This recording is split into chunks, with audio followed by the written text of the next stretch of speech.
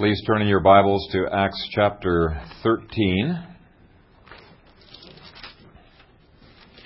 We're going to read verses 1 through 3.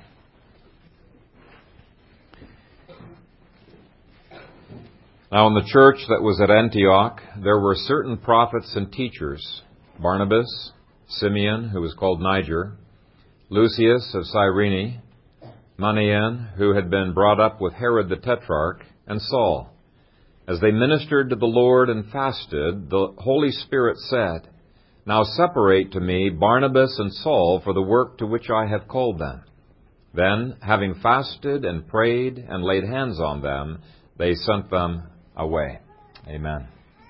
Father God, we thank you for your word, and I pray that it is, as it is preached, that you would take the weakness and the frailty of our humanity, and that you would quicken the word, and in our weakness your strength would be made perfect. We thank you for the Scripture, and it is our desire to respond to you in a way that would glorify your name. In Christ's name we pray. Amen. You may be seated.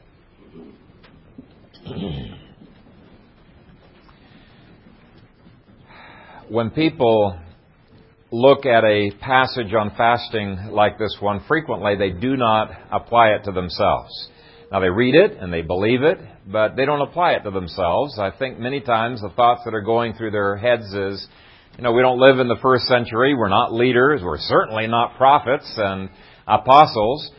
And so the prayer and the fasting and the power that goes with it is discounted as well. But I think that what Luke is writing here is he's indicating that fasting was a regular part of the church's ministry. Now, I'm not going to mandate that you guys fast any more than I'm going to mandate that you enjoy the delicious dessert that we're going to have at least by faith that we're going to have. I don't know who's going to bring it, but we need to learn both to feast and to fast to God's glory. And if you have not been doing any fasting over the past year, you've just been gypping yourself. You've been robbing yourself of the Lord's blessings. The great Presbyterian theologian Charles Hodge said, "All eminently pious persons have been more or less addicted to this mode of spiritual culture." Now, why would they be more or less addicted to fasting? Well, Hodge knew, these people knew, that there was a power and there was a blessing that flowed through fasting that we cannot have apart from fasting. There was something about fasting that made them highly value this discipline. I recently read a book that was dealing with many of the blessings that flow out of fasting, and it blew me out of the water to see all of these testimonies of the incredible things that God had done. There were people who have struggled for years to overcome crack addictions to various drugs. And they said after 2 weeks of fasting, they had no more desires for this drug, no more cravings for it. Other people talked about how fasting for 3 or 4 days had really elevated their faith and their prayers. Other people spoke of healings that had come into their bodies. In fact, there was one that was really strange, and there were a number of healings like this, but people who have been underweight and have not for years been able to put on any weight, they've been dangerously thin, they fasted for a week and they started gaining weight. Maybe they lost the tapeworms, I don't know. But it's fascinating stories that came out. In fact, there are so many blessings that accrue through fasting that Jeremy Taylor said, "He who would recount the benefits of fasting might just as well in the next page attempt to enumerate the benefits of medicine." And his point was, you can't fit them all onto one page. Augustine, Calvin, Luther, Jonathan Edwards, Owen, Flavel, many others have joined their agreement with the Scripture that there is a close connection between fasting and incredible spiritual vitality and vigor in the Christian walk. And you might say, well, that just doesn't make any sense to me because scientifically I can't see any cause and effect between fasting and what's going on in these people's lives. Let me tell you a little secret. The visible is not the only thing that exists in this cause and effect universe. Okay? Now we know that, but many times we don't live as if that is true. there is a cause and effect relationship between spiritual unseen realities and the power that we have in our Christian walk, and there is a relationship between fasting and those unseen realities.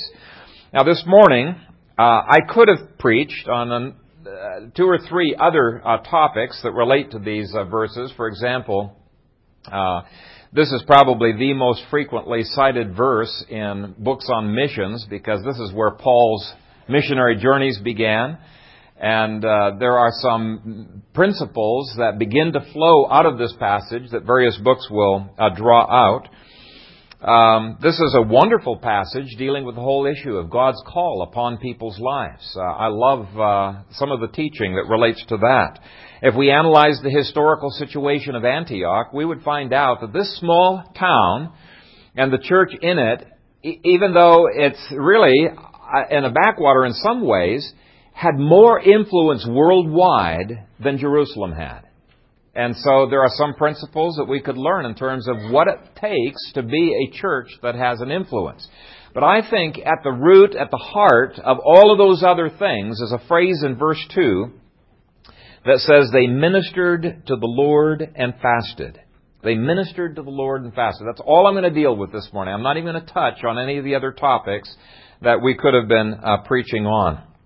We're going to look first of all at the context of this fasting, because I think we can get ourselves into legalism if we do not do so.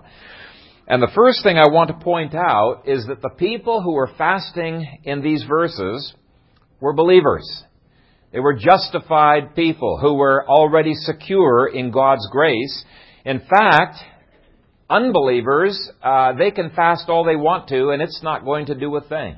It will not in any way earn them God's favor. It will not impact them positively. Isaiah 58 speaks of people who tried to gain God's favor through fasting, and it didn't work, and it really frustrated them. They're upset. And here's what they complained to God. Why have we fasted and you have not seen? Why have we afflicted our souls and you have taken no notice? Isaiah 58 verse 3. Now that whole chapter is a chapter that deals with fasting, and it talks about the incredible blessings that can flow into your life if you will fast properly. But it also talks about things that will hinder your fasting and make your fasting utterly ineffective. But one of the things I just want to point out here is you will read that chapter in vain and find any reference to the idea that fasting will gain God's favor. It will not do so. It is only the merits of the Lord Jesus Christ that can give us favor with God and can give us power with God in our day-by-day walk. But once we have been justified by God's grace, in other words, our sins have been legally given to Christ, imputed to Christ, and His righteousness has been legally imputed to us. Once we've been justified by grace, the rest of our lives has to be lived by grace as well. You can't just say, okay, you get saved by grace and then the rest of your life is not by grace.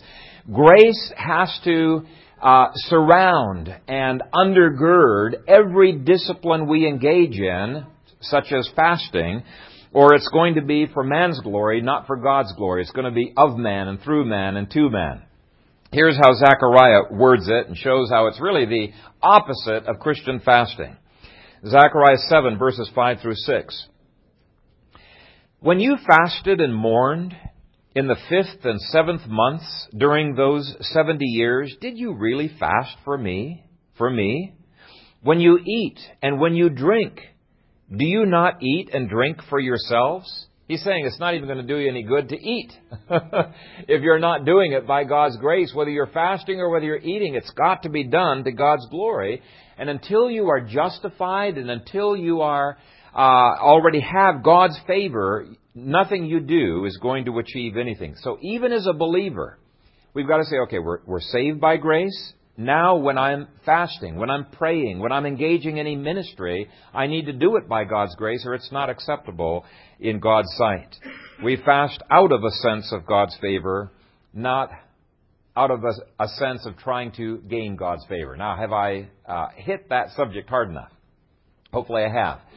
Okay, that's just one side of the coin, though, of point A. The other side is that fasting does indeed relate to believers. It is not legalistic like so many people want to say. These are believers who have been justified, who are Holy Spirit baptized people, who are secure in God's grace, and they don't see any inconsistency whatsoever between fasting on the one hand and God's grace on the other hand. Instead, they see this as part and parcel of God's grace working in their lives. And so that's the other side of things, is that God's grace enables us to glorify Him and to fulfill Romans 11:36, that of Him and through Him and to Him are all things. That should be the goal of our fasting. So that's the first contextual clue. These are believers. Fasting is appropriate for believers. The second obvious contextual marker is that Acts chapter 13 comes after Acts chapter 2. And the reason I make such an obvious statement is there are lots of Christians out there who absolutely insist it is not appropriate to fast after Pentecost. And some of them they'll get very angry with you. I had one guy, he was so in my face talking about this. And I think where they've come to this conclusion is through a misreading of Luke chapter 5. Actually, I don't even think it's a misreading of Luke 5. I think it's their stomach dictating to what their head is thinking. But they do have a pretty clever argument in Luke 5, and you might as well be familiar with it, because this is probably the most frequently cited passage to indicate that we don't have to fast anymore. Luke chapter 5, and beginning at verse 33.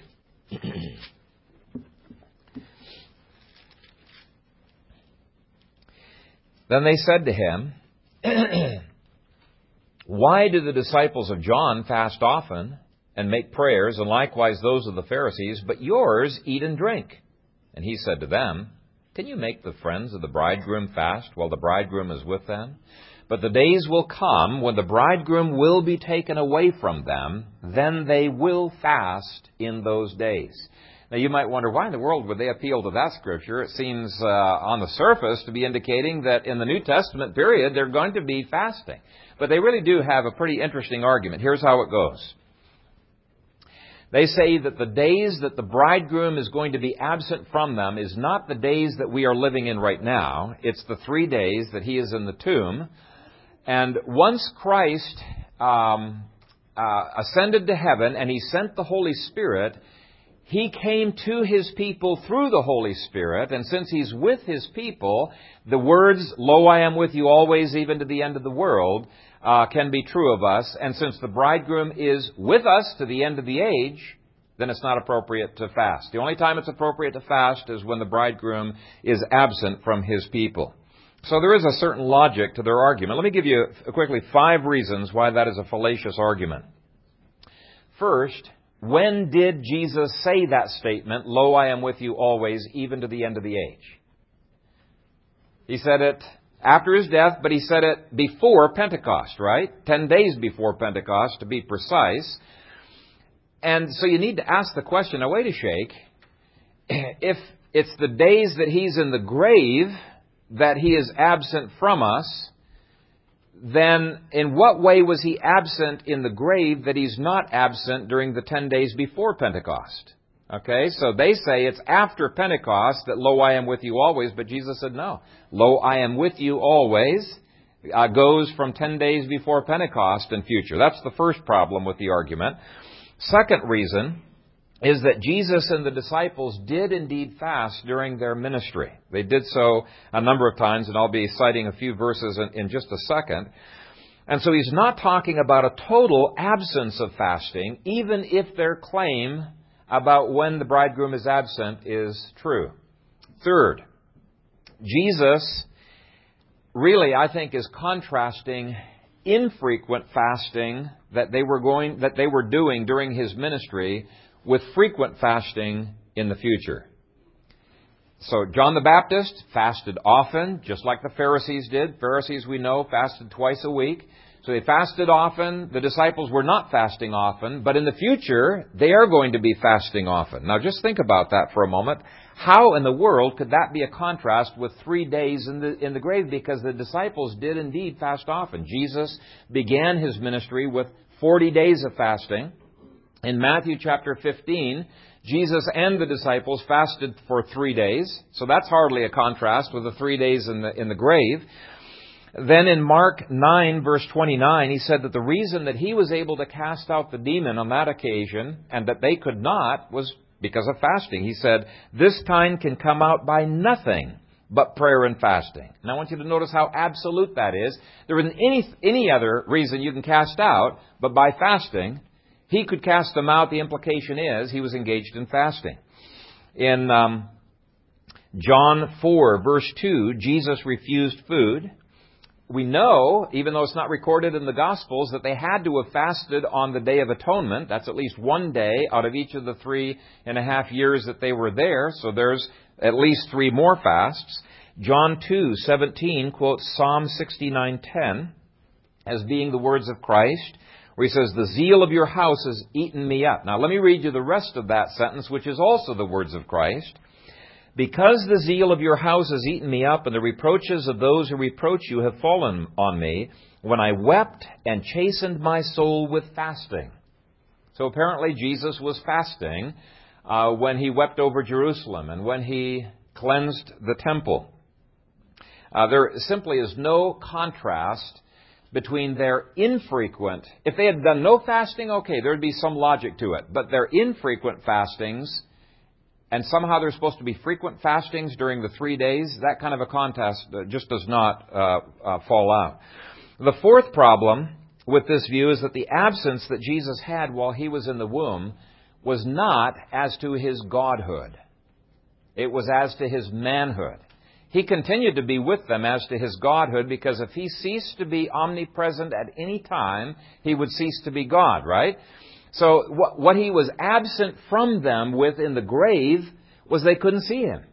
His humanity was not with them, to be able to talk with them, etc.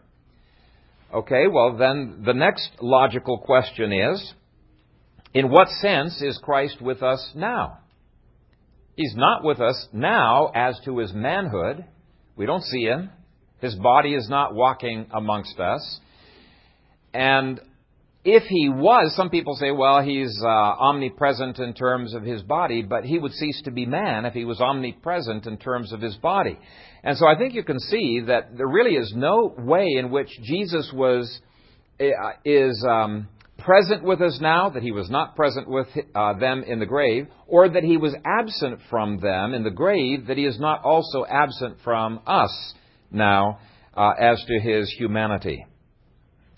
And so really the contrast is between infrequent fastings during Christ's ministry, frequent fastings afterwards. If you read the rest of the New Testament, you'll see there actually are a lot of hints that they did frequently fast. Let me give you one.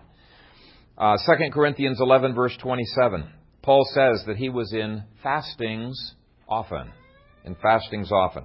The fifth reason that this is really fallacious is actually point C. I shouldn't have put that out as a separate point there, but these leaders in Acts 13 obviously didn't interpret Luke 5 the way a lot of modern antinomians do. They didn't see it as being inappropriate for Christians after Pentecost to be fasting. And so if it was appropriate for them to fast 15 years after the death of Christ, surely it is today. So it was justified saints who fasted. They did it after the death of Christ. It was condoned by church leaders and apostles and prophets who had the mind of Christ. Fourth thing that the context teaches us is that this was done by a group and not simply solo. Now I bring this up because there are a lot of people, based on Matthew chapter 6, verses 16 through 18, who say if you fast, you shouldn't let anybody else know about it. Now, that is what Jesus says there. When you fast, you need to go do it in secret, right? You shouldn't be doing it out public. But what Christ is contrasting there is bad motives with good motives. He's saying if the only time that you guys fast, and he also applies it to prayer and charitable deeds, the only times you guys do that is when other people notice you've got wrong motives.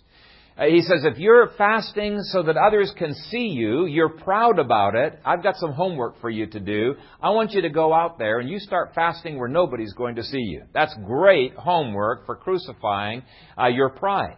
But he's not giving an absolute rule that you can never fast in public. because I think this passage here, Acts 13, 1 through 3, is a de facto interpretation of Matthew chapter 6.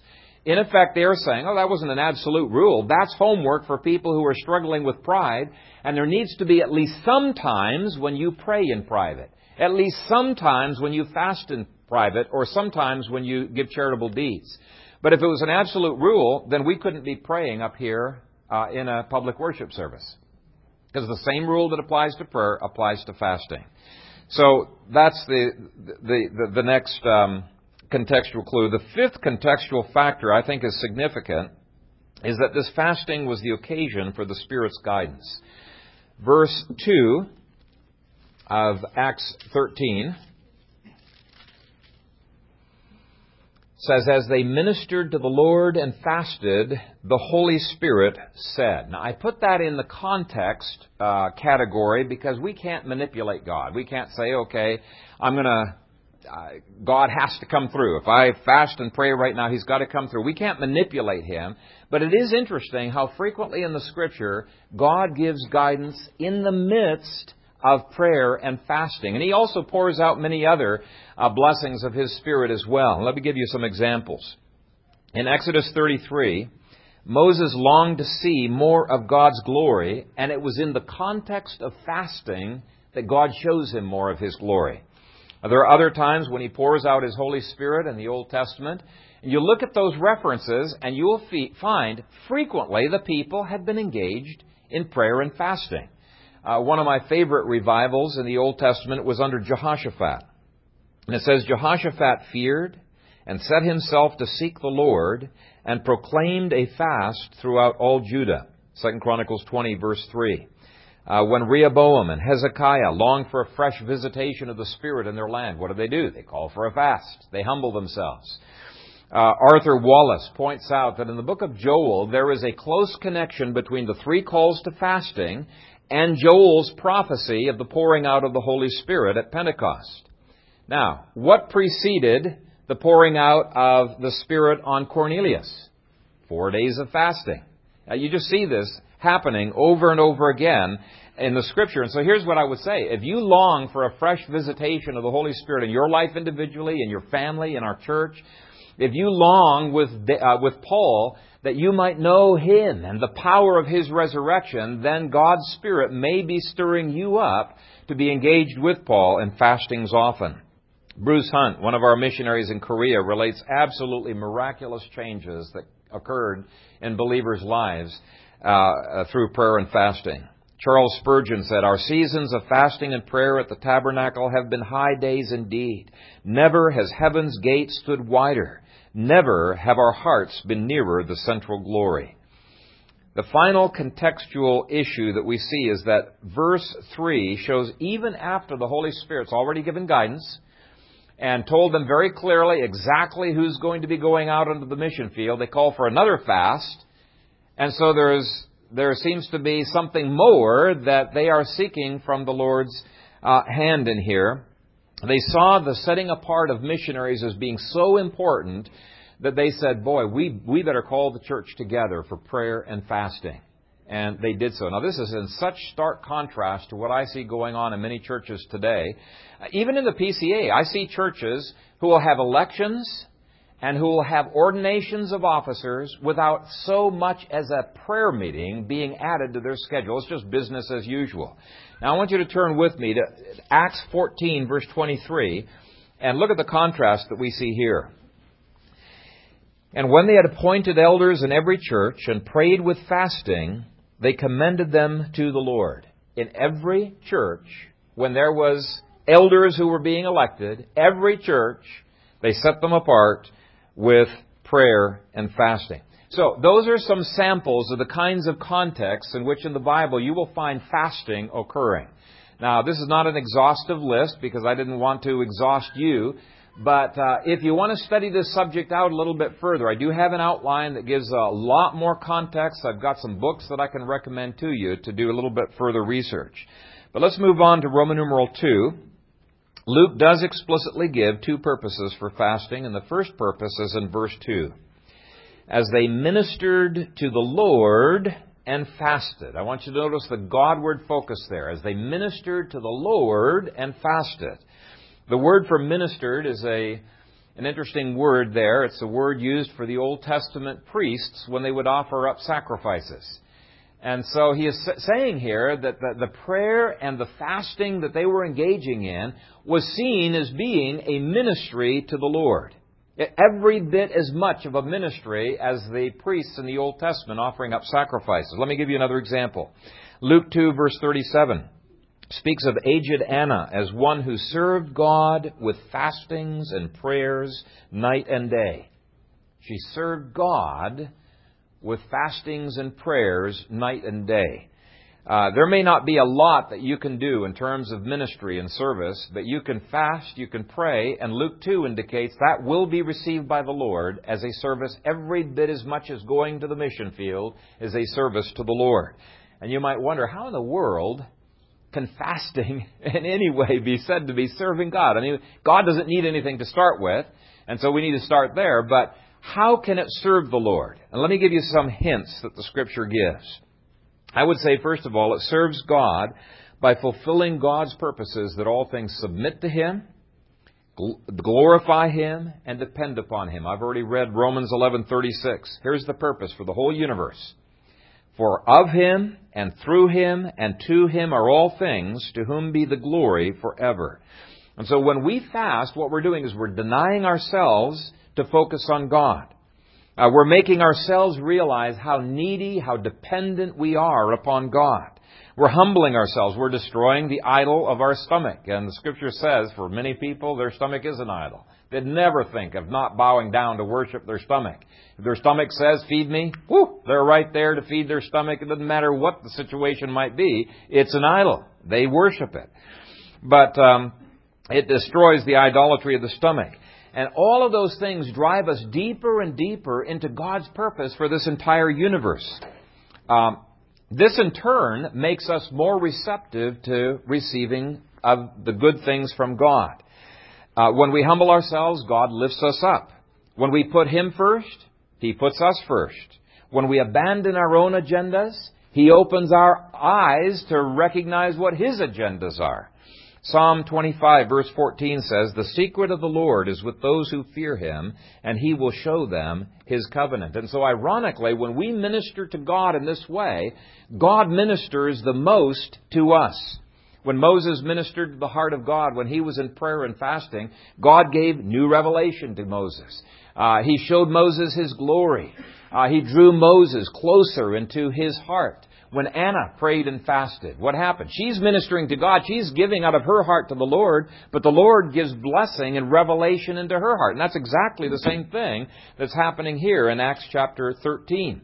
And so God is not just concerned about the outflow of the lake of our lives. He's concerned about the inflow. And one of the things that He guarantees is when we minister to Him with outflow, we can never outgive the Lord.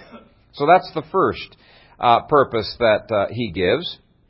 The second purpose is that fasting transforms our prayers and causes them to grow. Verse 3 says, having fasted and prayed. Now, you look that up in a concordance, you'll find that phrase occurring 12 times in the Bible. But the concept of fasting and prayer being connected together is repeatedly, many more times given. Fasting needs prayer in order to keep fasting from degenerating into a man-centered exercise. But prayer needs fasting for prayer to go. There is kind of a feeding off of each other that those two disciplines have. Andrew Murray once said, prayer needs fasting for its full growth. Prayer is the one hand with which we grasp the invisible. Fasting is the other hand with which we let go of the visible. And it does so in a number of ways. Over and over again, Scripture says, when you fast, you're humbling yourself before your sovereign God. So what does God say happens? He resists the proud, but He lifts up the humble. He gives grace to the humble. So what's happening is that fasting is ushering us into the supernatural. God gives more grace to the humble. So it's ushering us into the supernatural. It, thirdly, increases our faith. Fourthly, it realigns our priorities. Fifth, it transforms our prayer motives from being selfish prayer motives to being God-centered prayer motives.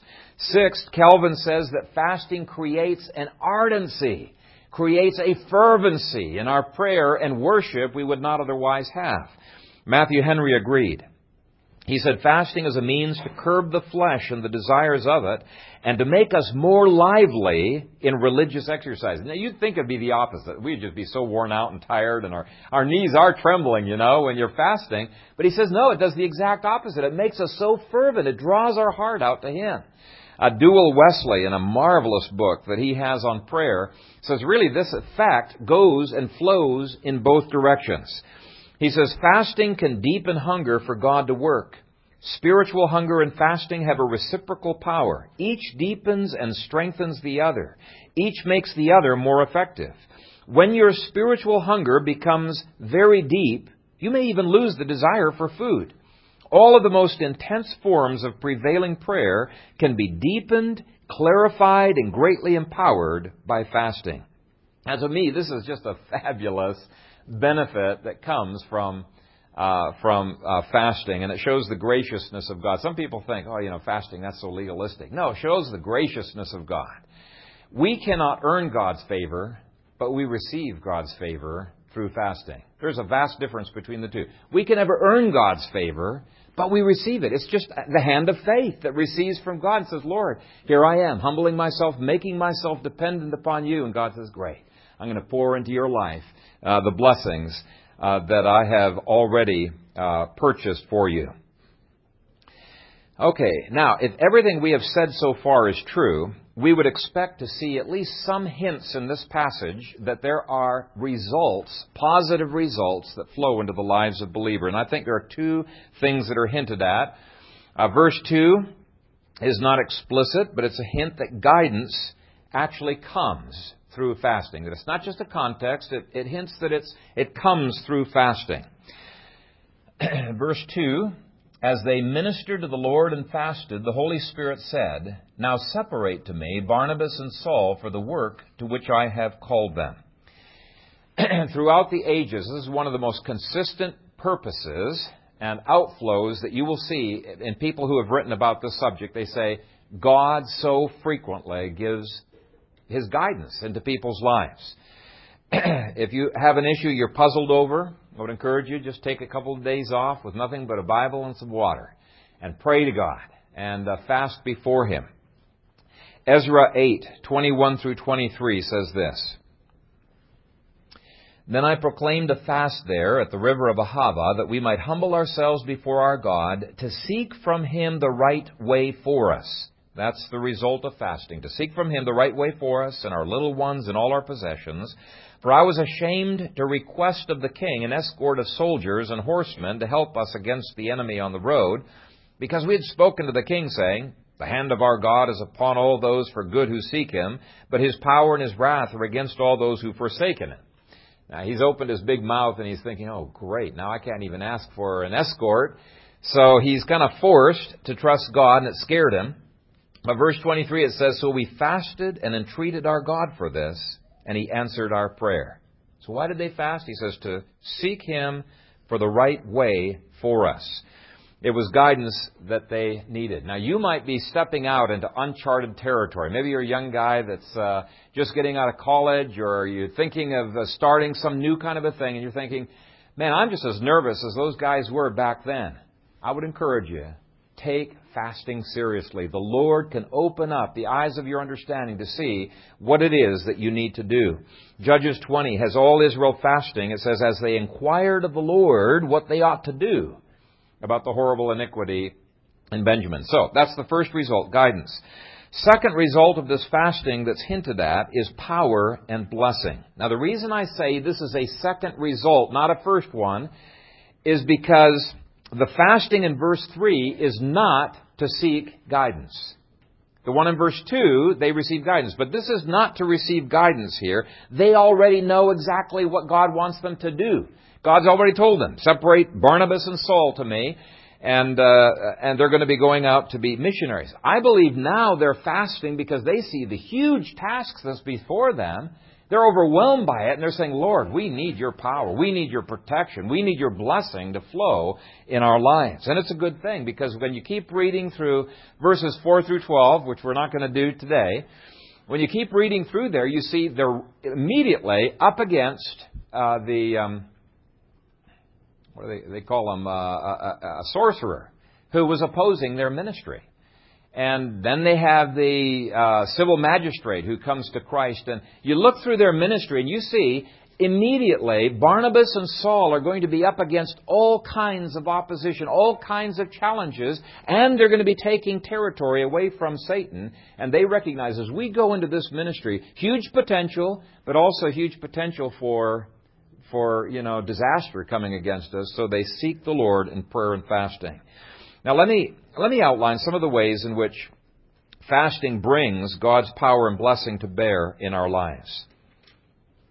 First of all, it aids us in our mortification of sinful desires. Mortification is just a $10 word that means putting to death, our sinful desires. When you fast because of sin and you pray for victory over that given sin, what you are doing is, in effect, you are putting the words of Job in your mouth when he said, I have treasured the words of his mouth more than my necessary food.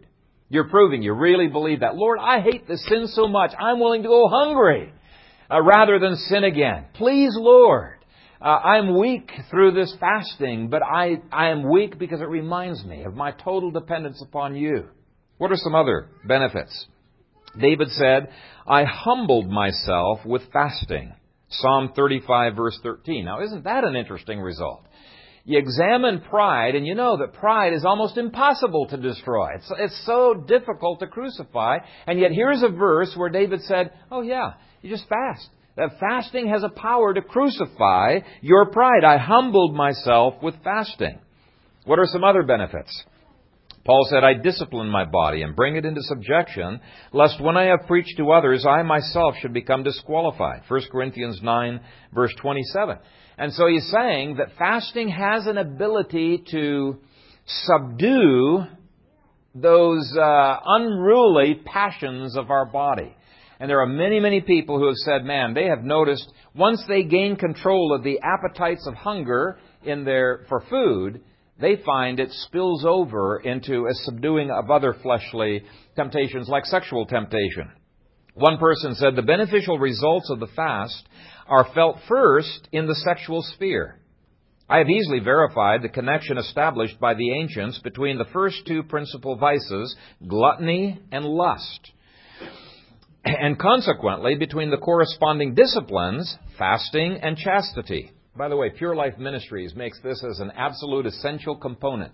This is one of the most remarkable ministries, Kentucky I think it is, that has helped people who are some of the worst addicts to pornography and other sexual sins, and has gotten them completely out. But fasting is a critical area. And the guy himself who had started that ministry, he was so deeply involved in it, it was just horrible. But he says when he starts laxing off and beginning to pig out on sugar and stuff like that, he immediately finds his sexual temptations coming back. And so there is a close connection between the two. But anyway, the author goes on to say, it will surprise no one if I confess that I am subject to anxiety and irritation, sadness and nervousness, to say nothing of vanity, touchiness, or envy. The habit of fasting effects a profound appeasement of all these instinctive movements. Another, fasting is a spiritual aid to subduing all sinful desires. And so David says, I chasten myself with fasting. Psalm 69:10. Another version has a little bit more clearly, I mortify my flesh through fasting. He's saying, I'm putting to death my fleshly desires so that I can live to the Spirit. There's many verses that testify to the power that fasting gives over demons, and I've listed a number of them for you. I'm only going to look at one. In fact, why don't you turn there with me to Daniel chapter 10. Now, in Daniel 10, there's this enormous battle that's going on in the heavenly places between elect angels and demonic angels, fallen angels. And I want to cut right to the middle of the story, chapter 10, beginning at verse 10. Suddenly, a hand touched me, which made me tremble on my knees and on the palms of my hands. And he said to me, O Daniel, man greatly beloved, understand the words that I speak to you, and stand upright, for I have now been sent to you. While he was speaking this word to me, I stood trembling. Then he said to me, Do not fear, Daniel, for from the first day that you set your heart to understand and to humble yourself before your God, your words were heard, and I have come because of your words. But the prince of the kingdom of Persia withstood me 21 days. And behold, Michael, one of the chief princes, came to help me, for I had been left alone there with the kings of Persia. Now the angel said that the intense spiritual warfare that was going on came about because of two things. First, the prayer of Daniel, and second, the humbling of Daniel before God. Now that phrase, to humble oneself, is a synonym in the Hebrew for fasting. And if you look down at verse 3, you'll see that's exactly what Daniel had been doing for those 3 weeks. I ate no pleasant food, no meat or wine came into my mouth, nor did I anoint myself at all till 3 whole weeks were fulfilled. Now, 3 weeks is the same as the 21 days of the warfare. And so he's indicating there was a clear connection between the spiritual warfare and the prayer and fasting. I've got a book on my shelf that's called Power Through Prayer, but I think an even more appropriate title would be Power Through Prayer and Fasting, because of the way those two have been held together in the Scripture. You're probably all familiar with the time when the disciples couldn't cast out a demon. They tried. They were unsuccessful. Christ comes along. He casts the demon out. And that prompts the disciples to ask, why could we not cast him out?